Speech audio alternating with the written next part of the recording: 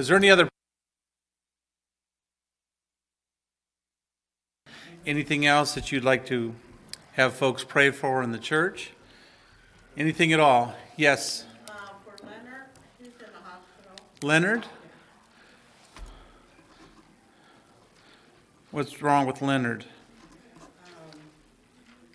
He has potassium real high and hypertension, Okay. and he's already felt twice. Okay. He's getting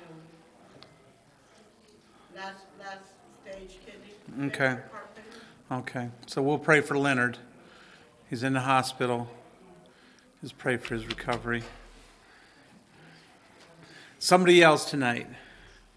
You'd like to add somebody to the prayer list this evening? Anything at all? Of course, let's pray for our country, pray for our president, and just wisdom dealing with Ukraine, and pray for all those refugees that have left and fled. And you think about all of their homes and their family. You know, sometimes they've been separated from their husbands, and just a tough time. And so just pray for wisdom for the military leaders, protection for the president there of Ukraine. And we're just thankful for the freedoms that we enjoy and all that we get to enjoy every day. We're just blessed beyond measure.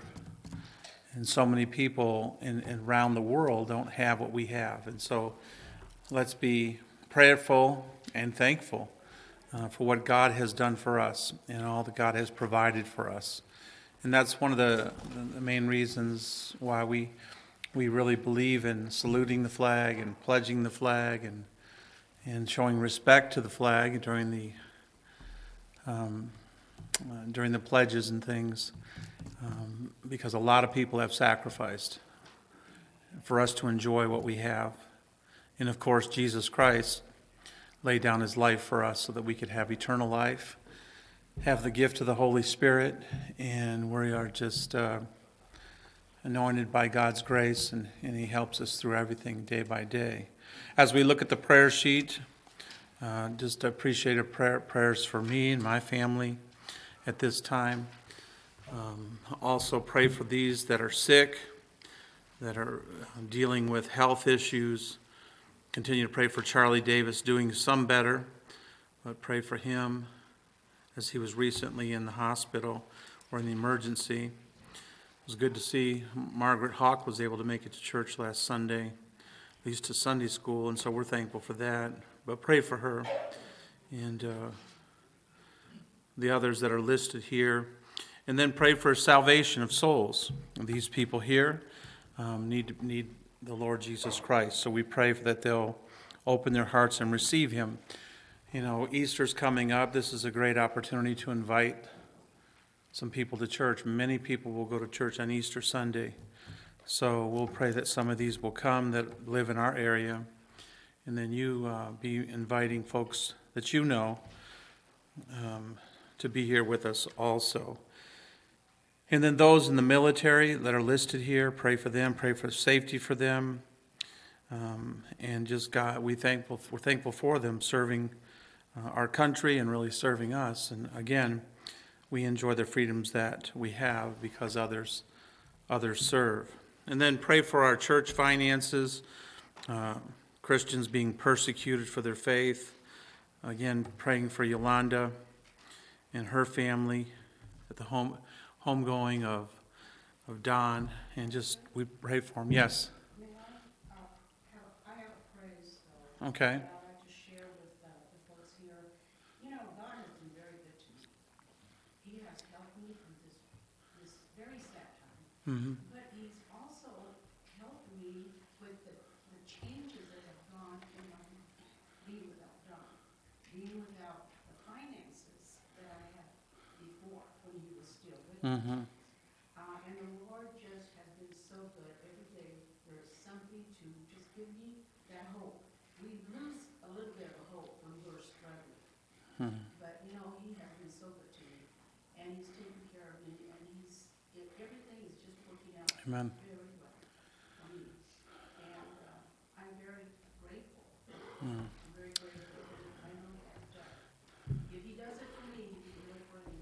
Yes. And he gives you grace when you need it. And he helps us through it. It's not easy, but God's grace. God's grace is always sufficient. And he'll help you. And he's helping Yolanda at this time. She said just helping her with the changes now. Don had Alzheimer's for 7 years, but now he's gone home to be with the Lord.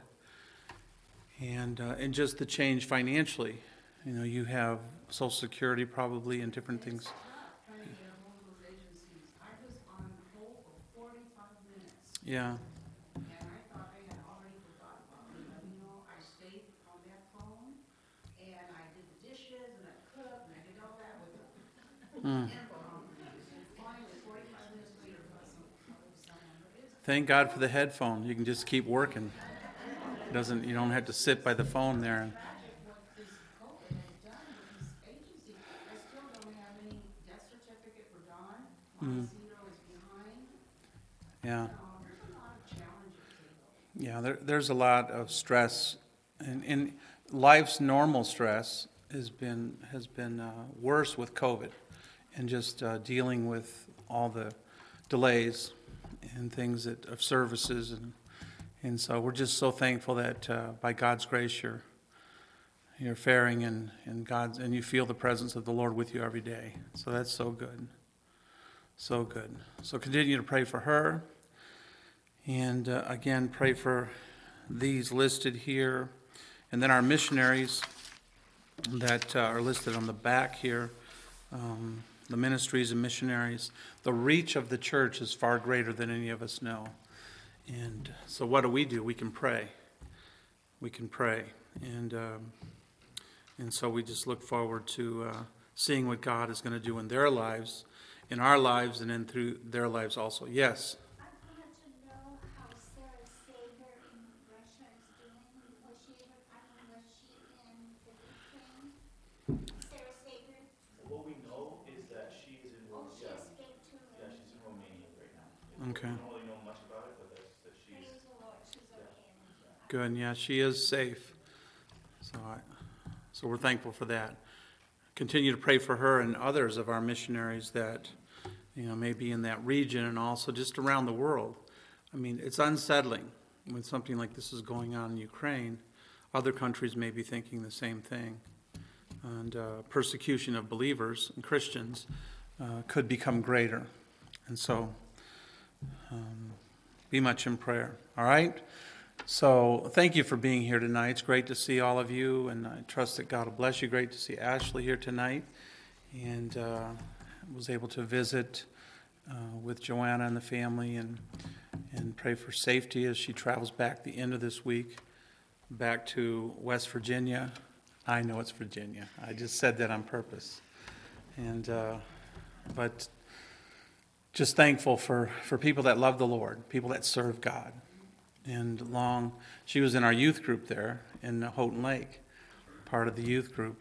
And whenever you see some of your teens go on and live for God long term, go to church, love the Lord, serve Him, it's just a blessing to see them. And I'm just so thankful for her and her family, and thankful for our young people. Many of our young people have gone on to continue to go to church and just live for God. It's not easy today. Pray for our young people. The temptations, the distractions are many, and so we just kind of keep pointing them, keep directing them. Parents, just keep coming to church, keep doing it, and just lead your children. Just keep leading, and we're just thankful. So let's go to the Lord in prayer before we have Brother Mike come with our message. Let's pray. Father, we thank you and praise you for your goodness to us tonight, Lord. We know that these needs listed on this prayer bulletin are far greater than anything that we can accomplish ourselves. We can't save people. We just tell them about Jesus. We can't heal people, but we can pray that you would heal them, and that the medication that's provided and the miracle of medicine could help them recover, and they have cancer to go into remission and extend their lives, and heart disease and the different things that people face. And Lord, we look to you and we love you, and we thank you that you're always with us. We thank you that you comfort and you strengthen us in our times of great need. We pray for Yolanda here tonight. Thank you for her testimony tonight. And God, what you're doing in her life. And Lord, we just rejoice in that. And so, Father, we pray that you'll bless now our country, be with our president, that he'd have wisdom, and be with all of the people in Ukraine, the president of Ukraine, and the leadership there, and just give protection. And Lord, these people are going to be open to the gospel. And I've heard of so many that are going to Poland and different surrounding areas, taking the gospel, and where they can during this window of need, can present Jesus to people that need him. And their hearts are tender and their hearts are open. And so we just look to you and pray for safety for those that have gone, and for provision for the needs of all of those refugees. God, we thank you for our church. We thank you for the people of our church, so many that just serve you faithfully, and all the ministries and our missionaries carrying the message of the gospel around the world. And so we just thank you for that. We ask you now, God, to bless this evening and be with Brother Mike as he brings the message. Open our hearts, and by God's grace may we grow in our faith, in knowledge of the Bible. In Jesus' name we pray. Amen and amen. God bless. We'll have a video at this time.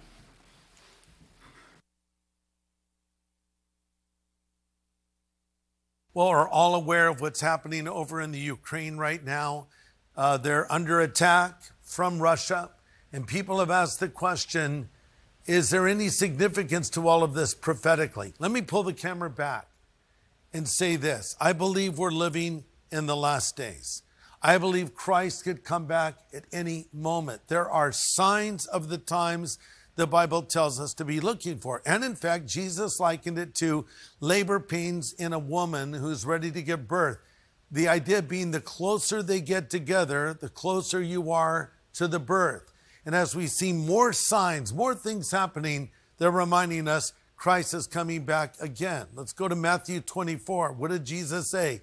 In the last days, there'll be wars and rumors of wars. So this is war on a scale we have not seen in a long time. But let me look at another thing in Matthew 24. It talks about plagues being about us, around us in the last days. If the coronavirus is not a plague, I don't know what it is, a global plague. Also, I would add that the Bible warns of a world leader that will come and dominate and deceive people ultimately reveal his true colors, and he's called the Antichrist. I believe a lot of this government overreach, imposing themselves on their people, is a sign of what is going to come later when Antichrist emerges on the scene. But let's come to the situation in the Ukraine. So many Bible scholars believe in Ezekiel 38, as it speaks of Magog attacking Israel, that is modern day Russia. I could go and talk about that for 30 minutes, why they believe that's true. I happen to agree with them. But it says in Ezekiel that the Jewish people will be scattered and regathered in our land again. We know during World War II, after the Holocaust, Jewish people from around the planet began to return to their land, and Israel officially became a nation on May 14th, 1948. So that part of the prophecy has been fulfilled. But then Scripture says a nation from the extreme north of Israel will march on her, called Gog and Magog. If you look on any map, you'll see that is the geographical area of Russia. Ukraine used to be a part of the Russian Empire. They broke off in 1991. Are they going to be part of Russia again? Could be. But the one thing that I think of is when I see the aggression of Russia, or Magog, if you will, it's a reminder that that's what we're going to see when Magog attacks Israel. So Jesus said, when you see these things begin to happen, freak out because you're dead. No, he didn't say that. He said, when you see these things begin to happen, look up, for your redemption is drawing near. Here's the bottom line and take away truth. Bible prophecies are being fulfilled in our lifetime. It seems like we're seeing more things happen in real time, closer together, as the scripture said they would be. So what should we do? We should look up. And we should remember that God is in control. And we've read the last page of the Bible, the last page of Revelation, and we win in the end. Let me add this. Let's all be praying for the people of the Ukraine. They're going through a time of great suffering right now. Pray for them. Pray that God gives to our leaders wisdom as they're making very important decisions in the days ahead. And again, just a video, I hope just to see these things we're studying. Again, we're seeing these things play out.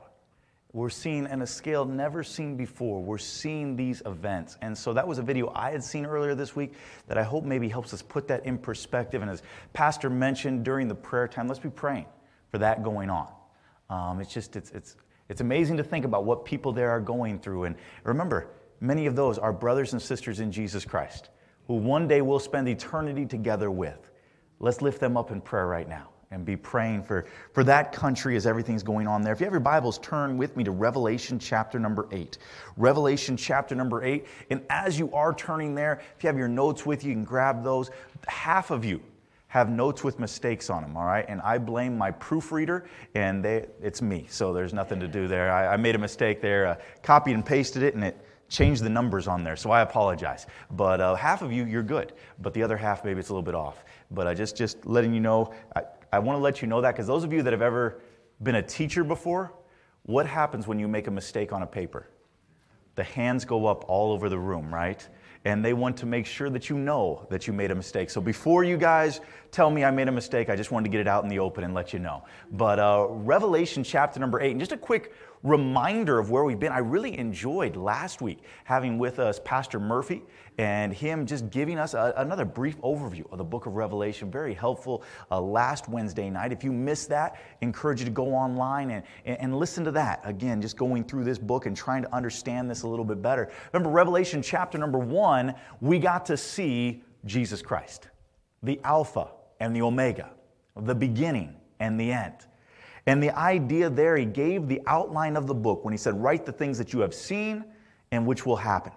2 and 3, chapters 2 and 3, that's where we saw the letters to the 7 churches in Asia Minor. And we saw that letter to Ephesus, to Laodicea. And we saw the things that we can learn from that church today. Chapter 4, we saw the praise of God the Father that is going on in heaven. Chapter 5, the praise of God the Son. And then chapter 6, we saw the 7 sealed judgments. The 7 sealed judgments. There is the Antichrist, the war, famine, death. A fourth of the part of the earth dies. Prayers of the martyred saints. Earthquakes happen and mountains are out of place. And then in chapter 7, there was a parenthesis where it focused in on what is going on earth here during that time, during that great tribulation. And again in chapter 7, we see an incredible revival happen. 144,000 Jewish men are going out and preaching the gospel, and Jewish people are getting saved all over. We see a number that the Bible says you can't count of people that have been saved during that tribulation period. And so that brings us up to chapter 8. And as we get started in chapter 8 today, we're going to look at something that the Jewish reader of this in the first century would have recognized exactly what was being talked about. But for us in the 21st century, it's not as clear. It's like different parts of the country say things differently. Growing up, a sweeper. We were going to sweep the floors. What did that mean? You were going to vacuum the floors. All right, that's what it meant. You would say sweep and vacuum interchangeably. Out here, you don't do that, right? You don't do that. You're going to vacuum the floor. Supper. How many of you refer to that meal you eat at the end of the day as supper? Anybody refer to that? A few. A few refer to it as supper. Most out here, we refer to it as dinner, right? We're going to eat dinner. And when you say, I remember my parents were here and they were talking to my kids and they said, what are we going to have for supper tonight? And they looked at them like, what do you mean? You know, but that growing up, that's the word we used for that meal. And then the one that maybe is the most different is, what do you call soda? Out here it's soda, right? Pop is another name. Anybody use pop? Okay, some of you use pop. The other name, and this is the one that I used growing up, which seems very, I'll admit, very, very strange looking back. Do you want a Coke? You would ask, do you want a Coke? Now, when we hear that, what do we think about? Coca-Cola. That's not what it meant. That meant, do you want soda? So then yeah, I want a Coke. Well, which kind do you want? I've got Mountain Dew, I've got Pepsi, like that. That's what you would do. That's how, I don't know why. That's sort of the terminology we would use, whereas when we hear it, we're like, okay, yeah, Coca-Cola, yeah, I'll take that. You know, there's something that we understood exactly what was being said, but maybe other people wouldn't. And that's what we're going to see in Revelation chapter number 8. Something that the Jewish people would have really understood, that if we don't take the time to study it, we may not understand how amazing it is what's being said here. And so let's start in verse number 1, and we're going to see silence in verse 1. Chapter 8, verse 1 says, "And when he had opened the seventh seal, there was silence in heaven about the space of half an hour." When he had opened this seal. Who is the he that is being referred to here in chapter 8? We go back to chapter 6, and you know who we see? The Lamb that was worthy to open that. This is Jesus Christ right here. And he opens this seventh seal, and when it is open, the final seal, it's quiet. Up until this point, we've heard a lot of noise going on in heaven. You go back to chapter 6 and just look up maybe on the same page or turn back, and chapter 6 verse number 9 talks about, and when he had opened the fifth seal, or I'm sorry, chapter 6 verse 9, "And when he had opened the fifth seal, I saw under the altar the souls of them that were slain for the word of God and for the testimony which they held. And they cried with a loud voice, saying, How long, O Lord, holy and true, dost thou not judge and avenge our blood on them that dwell on the earth? And white robes were given unto every one of them, and it was said unto them that they should rest yet for a little season, until their fellow servants also and their brethren that should be killed as they were should be fulfilled." We see noise going on. We're going to see angels that are going to be worshiping God. It's going to be a time of a lot of noise in heaven, except for right now, when there's silence. Why is there silence right now in heaven? For it mentions a space of a half an hour. I believe this is a dramatic pause, as 6 seals have been opened. But this 7th seal will open, which will begin the 7 trumpet judgments, which we are going to see a terrible time on this earth. We look at those 6 seals that we've already looked at, and I can't imagine going through those things. But what we're about to see is unbelievable. We see in Psalm chapter 76, verse 8, it says, "Thou didst cause judgment to be heard from heaven.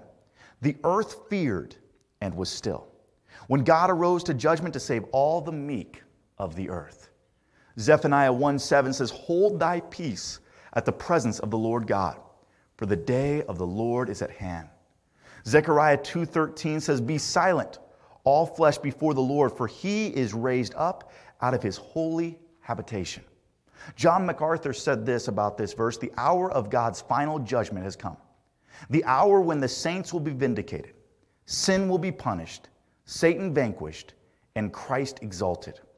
The greatest event since the fall is about to take place, and all of heaven is seen, waiting in suspenseful expectancy." There's silence in heaven. And what happens next? The second point we look at today is the prayers that are going on.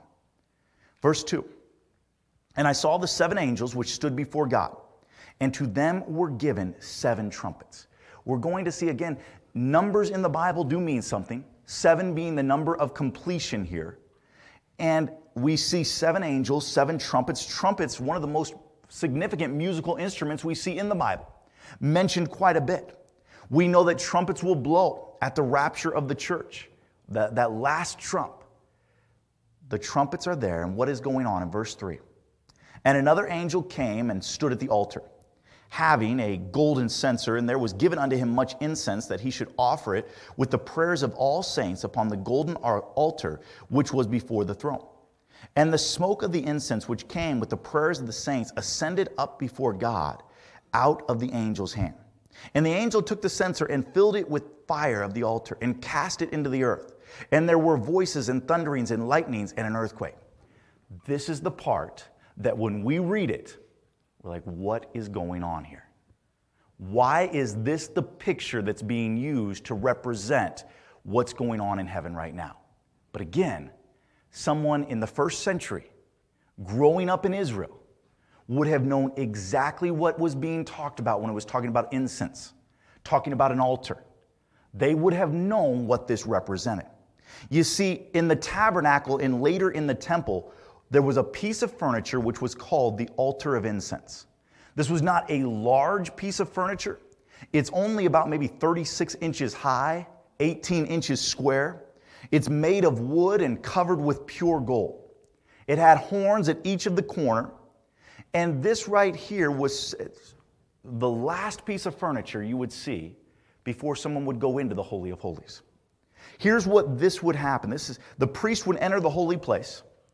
They would take a censer full of burning coals from the brazen altar. One hand would have that, and in the other hand, they would have specially prepared incense. They would then take this incense and sprinkle it over the burning coals, which would cause a cloud of smoke to fill the tabernacle, to fill the temple. And this was symbolic of Israel's prayers going to God. This is what it was representing. In Solomon's temple, Solomon and Herod's temple, the same thing. The last piece of furniture before you would go into the Holy of Holies was the altar of incense. The closest that any priest got in the daily service of God was this altar right here. The altar of incense, which represents prayers. So go back to verse number 3 and let's read it again with that idea of this is what the priest would do. And in verse 3, and another angel came and stood at the altar, having a golden censer, and there was given unto him much incense, that he should offer it with the prayers of all the saints upon the golden altar which was before the throne. What is this talking about? This is exactly what the priest would do. They would have that incense. They would have the altar, or the scepter there, not scepter, I'm sorry, censer, and they would put that onto the altar. Verse 4, and the smoke of the incense which came with the prayers of the saints ascended up before God out of the angel's hands. I love that verse. You know what that verse is saying? The prayers of God's people went straight to God. He was there. And the prayers were being given, and God was there, and they were going straight to Him. What an amazing truth. And you say, well, what prayers are we talking about right here? And if you go back with me to chapter number 6, and we read a few of these verses just a moment ago, verse number 9, remember this right here is one of the seals that was opened, the 5th seal, which was representative of those martyrs during the tribulation period. And what is it that they were praying? Look at verse 9. And when he had opened the 5th seal, I saw under the altar the souls of them that were slain for the word of God and for the testimony which they held. And they cried with a loud voice, saying, How long, O Lord, holy and true, dost thou not judge and avenge our blood on them that dwell on the earth? They're asking God, well, when will you take care of this? You see, the Bible is very clear that vengeance is God's. The Bible says in Romans chapter 12, verse 19, Dearly beloved, avenge not yourselves, but rather give place in wrath, for it is written, Vengeance is mine, I will repay, saith the Lord. That goes against society today, doesn't it? Society today is, if somebody pushes me, I push them back. That's not what God says. So these people have been martyred for their faith, and they're saying, God, you are the one that's going to take care of this. God, when will you take care of this? And here's what we're going to find in Revelation chapter 8. God's saying, okay, I'm going to take care of this. God is holy. God is just. God will not let sin go unpunished. And He is going to punish sin. And that's what these 7 trumpet judgments are going to be all about.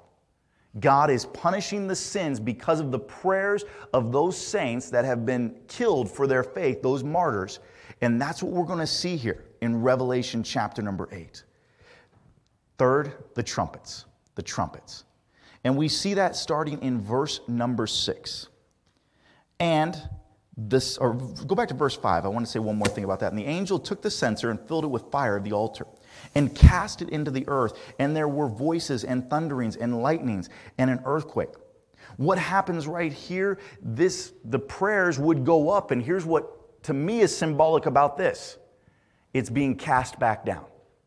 Saying, okay, I've heard your prayers. Here are my answers to your prayers. It mentions thunderings and lightnings and a great earthquake that is going to go on the earth at that time. And that leads to verse number 6. And the 7 angels, which had the 7 trumpets, prepared themselves to sound. Verse 7, the first angel sounded. And there followed hail and fire mingled with blood. And there were cast upon the earth, and the third part of the trees were burnt up, and all the green grass was burnt up. You see, the trumpets begin, and the first trumpet that we are going to see is the judgment of the earth. The judgment of the earth. Now, we read these verses, but it is so important for us to realize this is something that is really going to happen. It mentions here hail and fire, mingled with fire coming down. Now, again, do we know exactly what this is referring to? I don't. That scientifically speaking, what could it be referring to? There's an earthquake in verse number 5. Maybe from that earthquake, volcanoes will begin to erupt. With those volcanoes and lava going into the air, it could trigger violent thunderstorms, which again, remember, in verse number 5, it talks about thundering and lightning, which produce hail. Maybe that is. I don't know. I just know what's going to happen because of it. Sometimes in Revelation, we can get hung up on what exactly is being said. And sometimes we just got to realize we're not going to know for sure. And here's the great thing about those of us that have trusted Jesus Christ our Savior. I'm not going to be here to find out for sure what it is. I don't need to know that for sure. I don't need to. I just know what's going to happen because of it. Look at what it mentions right here. It says, the third part of the trees were burned up. All the green grass was burned up. Can you imagine what that would do? Think about our society today that is very consumed with protecting the environment. Global warming, endangered species, save the whales, and no doubt man has many times failed in their responsibility to take care of this earth. But what we're going to see happen in these 7 trumpet judgments is God is going to pour out these judgments showing He is the King of this earth. And one thing you're going to see is these judgments will be similar, some of them, to judgments that happened in the book of Exodus with the 10 plagues that happened. And when we read the book of Exodus and we think of those 10 plagues, they were literal plagues that happened. Just like what it said, it was something literally that happened. So again, when we come to the book of Revelation, we're taking a literal approach to this book. What the Bible says is going to happen, unless it says it as a symbol, we're just going to assume that's exactly what's going to happen. And so this is going to this plague will happen, and a third of the trees and all of the grass is gone. We in California have surveyed the scene of a forest fire and seen all the grass gone. We've seen the destruction that it causes. Can you imagine a third of the world being covered with that? All of the grass right here being gone. Think about not only the grass and the trees. Just as a forest fire here happens, many homes will be destroyed.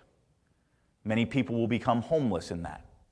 Think about the crops and everything that man is dependent on. Man has already gone through a time of famine. This will only make it much worse.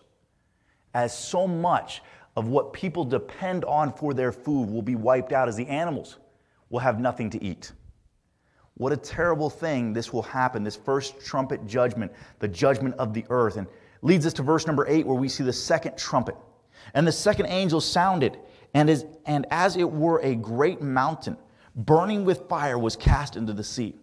And the third part of the sea became blood. The second judgment is the trumpet, is the judgment on the seas.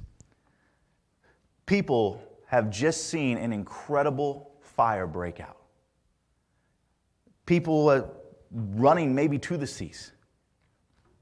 And it mentions right here, it talks about a great mountain burning with fire was cast into the sea. Again, we can speculate on what exactly that is. It could be a meteoroid, asteroid, could be, we don't know. We just know something is going to hit one of the oceans. And because of what happens right there, we are going to see in a third part of the creatures which were in the sea and had life died. And the third part of the ships will be destroyed. I don't know, anyone ever gone snorkeling in here? Just a few people. Anyone never want to go snorkeling because you're like, sharks are out there, I'm just going to leave them be, that way I don't, tempt them or anything. I think snorkeling would be sort of fun. I've never done it before. But you go down and you see these, how many fish are in the ocean? There's so many. A third of them are dead. A third of them are wiped out. Of all the oceans, a third of the fish are gone. Again, it mentions that it will be turned to blood, which is similar to a plague, the very first plague that we see happen in Egypt, a literal thing that happened.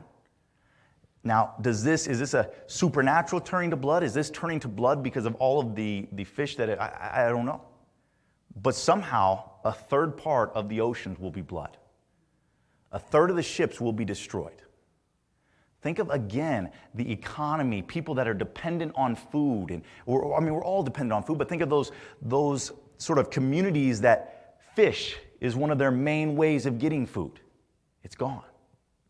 The judgment is continuing here. The third trumpet, verse number 10. And the third angel sounded, and there fell a great star from heaven, burning as it were a lamp, and it fell upon the third part of the rivers and upon the fountains of waters. And the name of the star is called Wormwood, and the third part of the waters became wormwood. And many men died of the waters because they were made bitter. This third trumpet is a judgment on fresh water. This burning star comes down.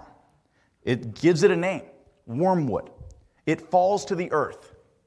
In the Bible, we see the only time in the New Testament this word is mentioned is right here. In the Old Testament, it is mentioned 8 times.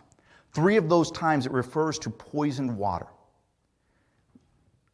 So the sea has been affected.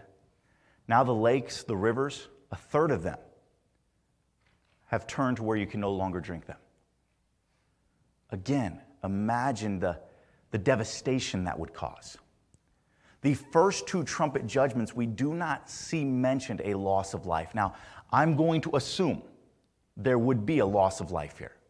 The fires coming down, all of that. I'm going to assume that second trumpet judgment as something hits the water, maybe tsunamis, different things. I'm going to assume there's going to be some loss of life, but there is no mention of it. When you come to the third one, we're going to see a mention of great loss of life happening right now. Again, why? I believe more are going to die from this third one than the other 2. Think about it. You can't go very long without water. And if the water systems have been taken out, there will be nothing for people to drink. Many of them probably won't know as they go and drink water that has been poisoned.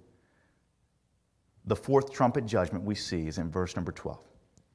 And the fourth angel sounded, and the third part of the sun was smitten, and the third part of the moon, and the third part of the stars, so as the third part of them was darkened, and the day shone not for a third part of it, and the night likewise.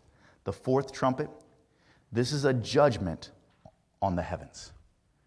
We will see something that has never really happened on a global scale before, as the sun will be affected.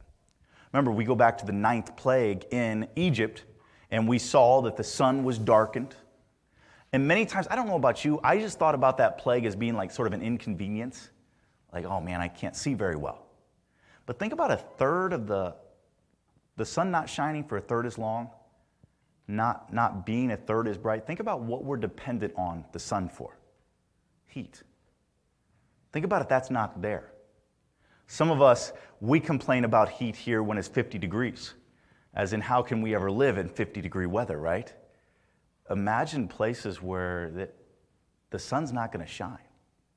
There won't be that heat. This is going to be, again, the temperature will plummet.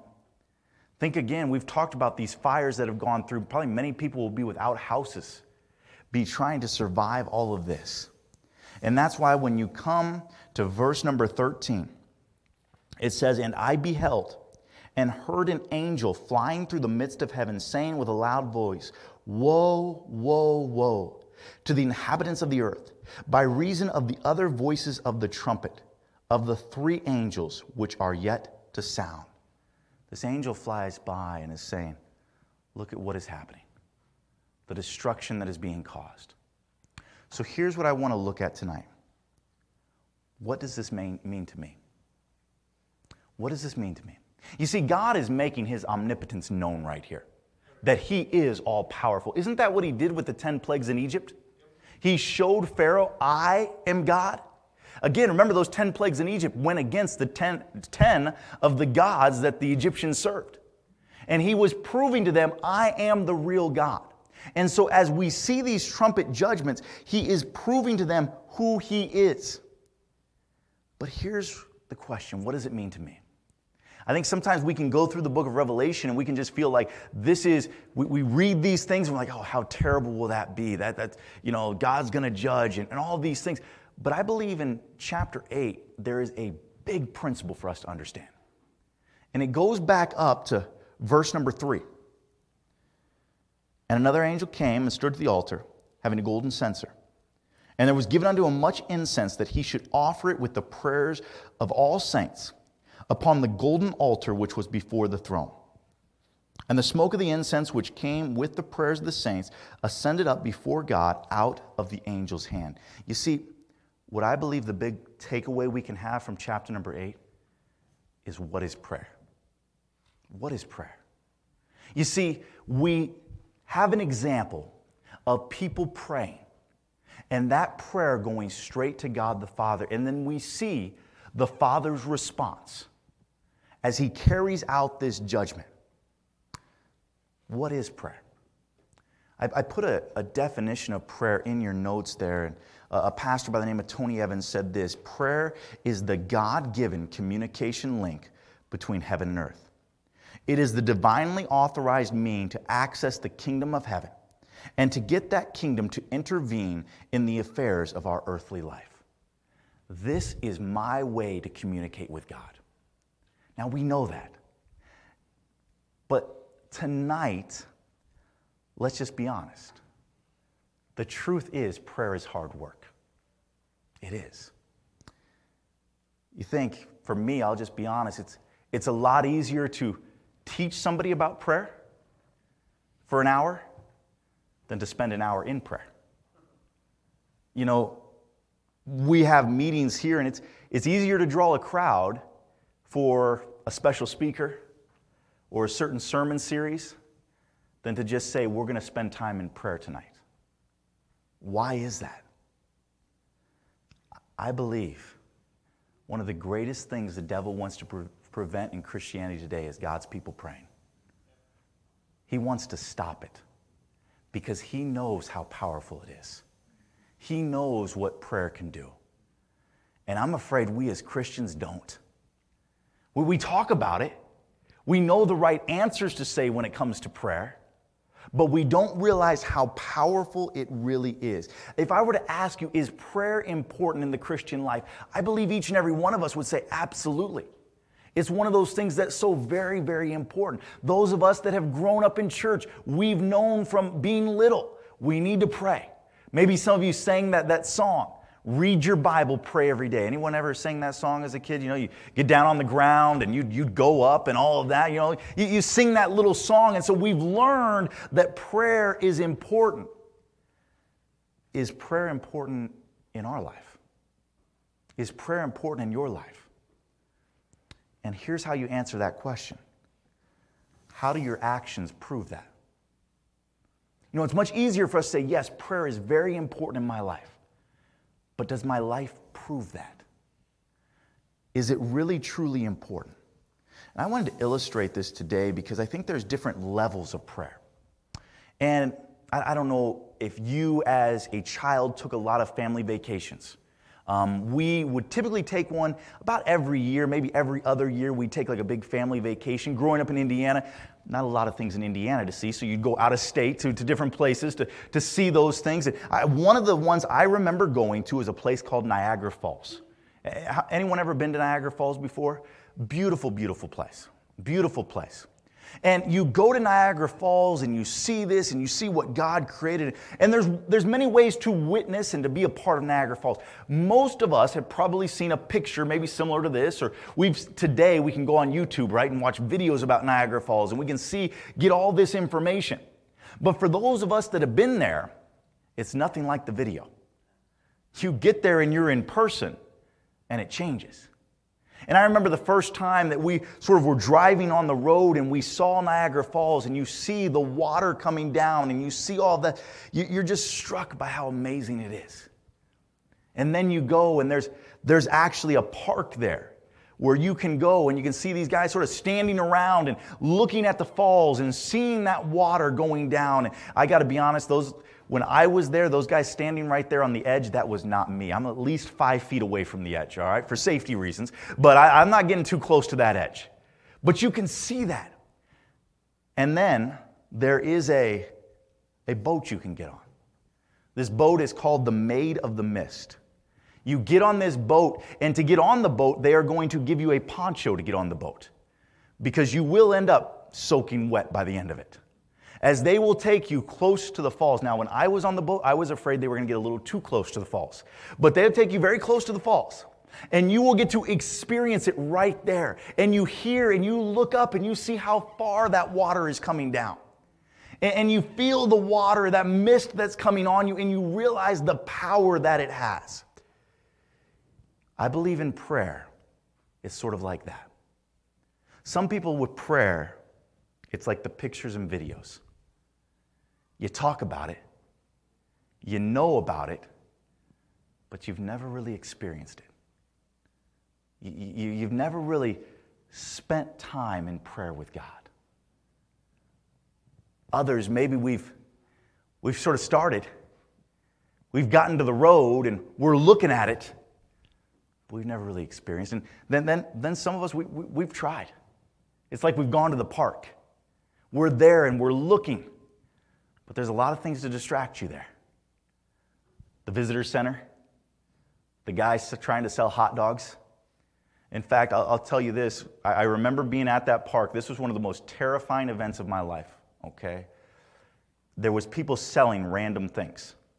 And one of them was selling a ring. And I don't know why, but I took the ring and I put it on my finger. I could not get it off. And I remember pulling it. I don't know why. I'm probably 10 years old. I'm thinking they're going to have to cut my finger off or something. I am yanking at this, trying to get this off. I was terrified that somebody's coming in with a saw and going to have to try to cut this off of my hand like that. I did get it off, all right? I was very...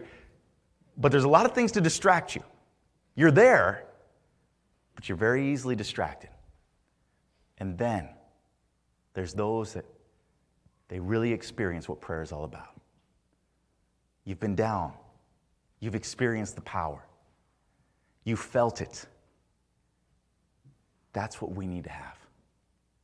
Not just a relationship with prayer where it's something that we've talked about, someday we will do, maybe taking a trip, getting a little closer, but going all the way in. Really making prayer a priority of your life. You know why I believe in my own life I don't make prayer as great a priority? Is because I don't realize how powerful it really is. I don't realize how powerful it really is. I have a cell phone. Not with me, evidently. Hopefully it's down there.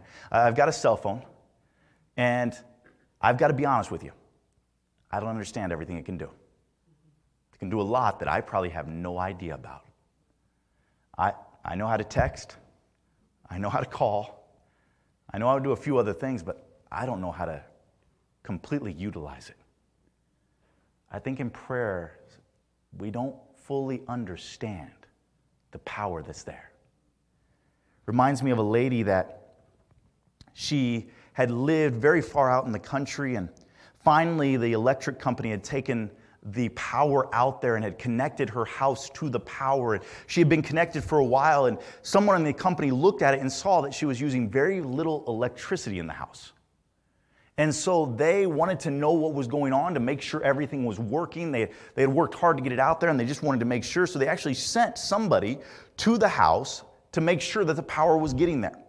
And when they visited the house, the lady was there, and they began to talk to her. Ma'am, are you using your electricity here that we've run to your property? She's like, oh, yes, using it every day. It's been very, very helpful. And they're, well, how is she using it every day? And we're not getting that reading on it. So they asked her, well, how do you use your new power? What do you do with it? She says, very simple. As soon as it starts getting dark, I turn on the lights long enough to light my kerosene lamps, and then I turn the lights off again. I feel like that's what we do with prayer. We don't understand how powerful it is. And we go to prayer for like those few brief moments where we feel like we really need it. Somebody's sick, and I really need God to step in, so now I'm going to pray. So we turn on the news and we see things going on in different countries. We're like, we need to pray for this. And we don't realize that prayer has the power every single day. We can go to God for that. We don't pray because we don't understand how powerful it is. James 5:16 says this, the effectual fervent prayer of a righteous man availeth much. 1 John 5:14-15 says, and this is the confidence that we have in him, that if we ask anything according to his will, he heareth us. And if we know that he heareth us, whatsoever we ask, we know that we have the petitions that we desired of him. Do we know that? That God can answer any prayer. There is nothing too hard for him. Now I know. Every single one of us have prayed for things in this room that has not happened. We've prayed for somebody's health and it's not happened. We've prayed for this opportunity and it didn't work out the way we planned. And sometimes in those moments we begin to question, why do we even pray? You ever question that? I mean, God's going to do what God's going to do. Why do we pray? I don't pretend to understand the sovereignty of God. But I know he's asked me to pray about things. And I know that he hears my prayers. And I know that he wants me to pray about those things. And that's what I need to do. Because that is the power of God. Too many of us treat prayer like the national anthem before a game. Doesn't really affect everything. We've all been to a baseball, basketball, football game, and everyone will stand up, and you have that, I don't know how long it takes to sing the song, maybe 2 minutes of the national anthem, and then as soon as it's done, you get back to what you were really there for. And if we're not careful, that's how we treat prayer. Let's pray for dinner time. And we say the same words we always say. We're done, and then the main event is there, right? Whatever we're about to eat. Bed. I think it's a great idea to pray with your kids, with your family before bed, and we go in there and we pray with our kids, and it's done. All we look at it is somewhat of a symbol. I mean, isn't that what the national anthem before a game is? It's a symbol of our country, and we do that before the game to just briefly maybe remind us of that. But that's not what prayer is, because of the power that prayer has. I want to challenge us today from Revelation chapter number 8. Is prayer important in your life? Is prayer important in my life? Because I think we'd all agree that in the Christian life it should be. But then the question is, how do you live your life that reflects that prayer is important to you? Because it's easy to say, yeah, prayer is important to me. But again, let's just be honest. Sometimes it's hard to spend some time in prayer. We get distracted. We've got too much going on, we say. And I put in your notes just maybe it's called keys to prayer. Just some practical steps. It mentions preparation. Ask God to quiet your heart and mind before praying. What a novel idea, right? God, would you help me as I'm doing this? Sincerity. Don't worry about using fancy words. You ever as a kid think you had to use those fancy words? You ever have somebody in your church get up and they use like the these and the thous and the long words and like they're doing all these and you're like, oh man, I don't even know what he's saying. I can't pray. It's not what it's about. Location. If possible, find a quiet, suitable place to spend time in prayer. Why? So you're not distracted. Quality. The quality of your praying is more important than a quantity and length. What does it mean by that? Sometimes we're like, if I've got to pray for 2 hours a day, which I don't think there's anything wrong with that. But we've got to realize let's use our time wisely in prayer, not just getting distracted. Let's really focus in on it. And that's the last one, focus. Keep your mind from wandering and try to ignore distractions. I don't know about you. There's many times I've been praying for somebody. And then I find myself 5 minutes later, I was thinking about something I did with that person 10 years ago. I was no longer praying. I'll tell you something that helps me with my focus. I pray out loud. It helps me. Because if I'm praying in my head, again, I get distracted. You may be better than me at that, but I just do. I just got to be honest. I get distracted easily. So when I'm praying out loud, I'm challenging myself to not get as distracted. Have a prayer list. Who are you praying for? Who is it that you pray for every day? We give out these prayer lists on Wednesday, and these are a great tool. Take this back here, and you see all of our missionaries. Do we take time to pray over these? My challenge, and I believe the challenge of Revelation chapter 8 is, let's make prayer an important part of our life. Can I tell you what the devil will fear most? I can't wait till the day that this church is completely full on a Wednesday night. Until we're going back to 2 services on Sunday morning. Why? Because we just need more space. I'm looking forward to that. I believe God can do that. But can I say this? I don't think that's what the devil fears most. I think he's terrified if the people in this room just got serious about praying. Just got serious about asking God for his help. Just got serious about asking God to change this community, to impact this community. Why would he be so frightened of that? Because he realizes how much power there is in prayer. He realizes it more than we do.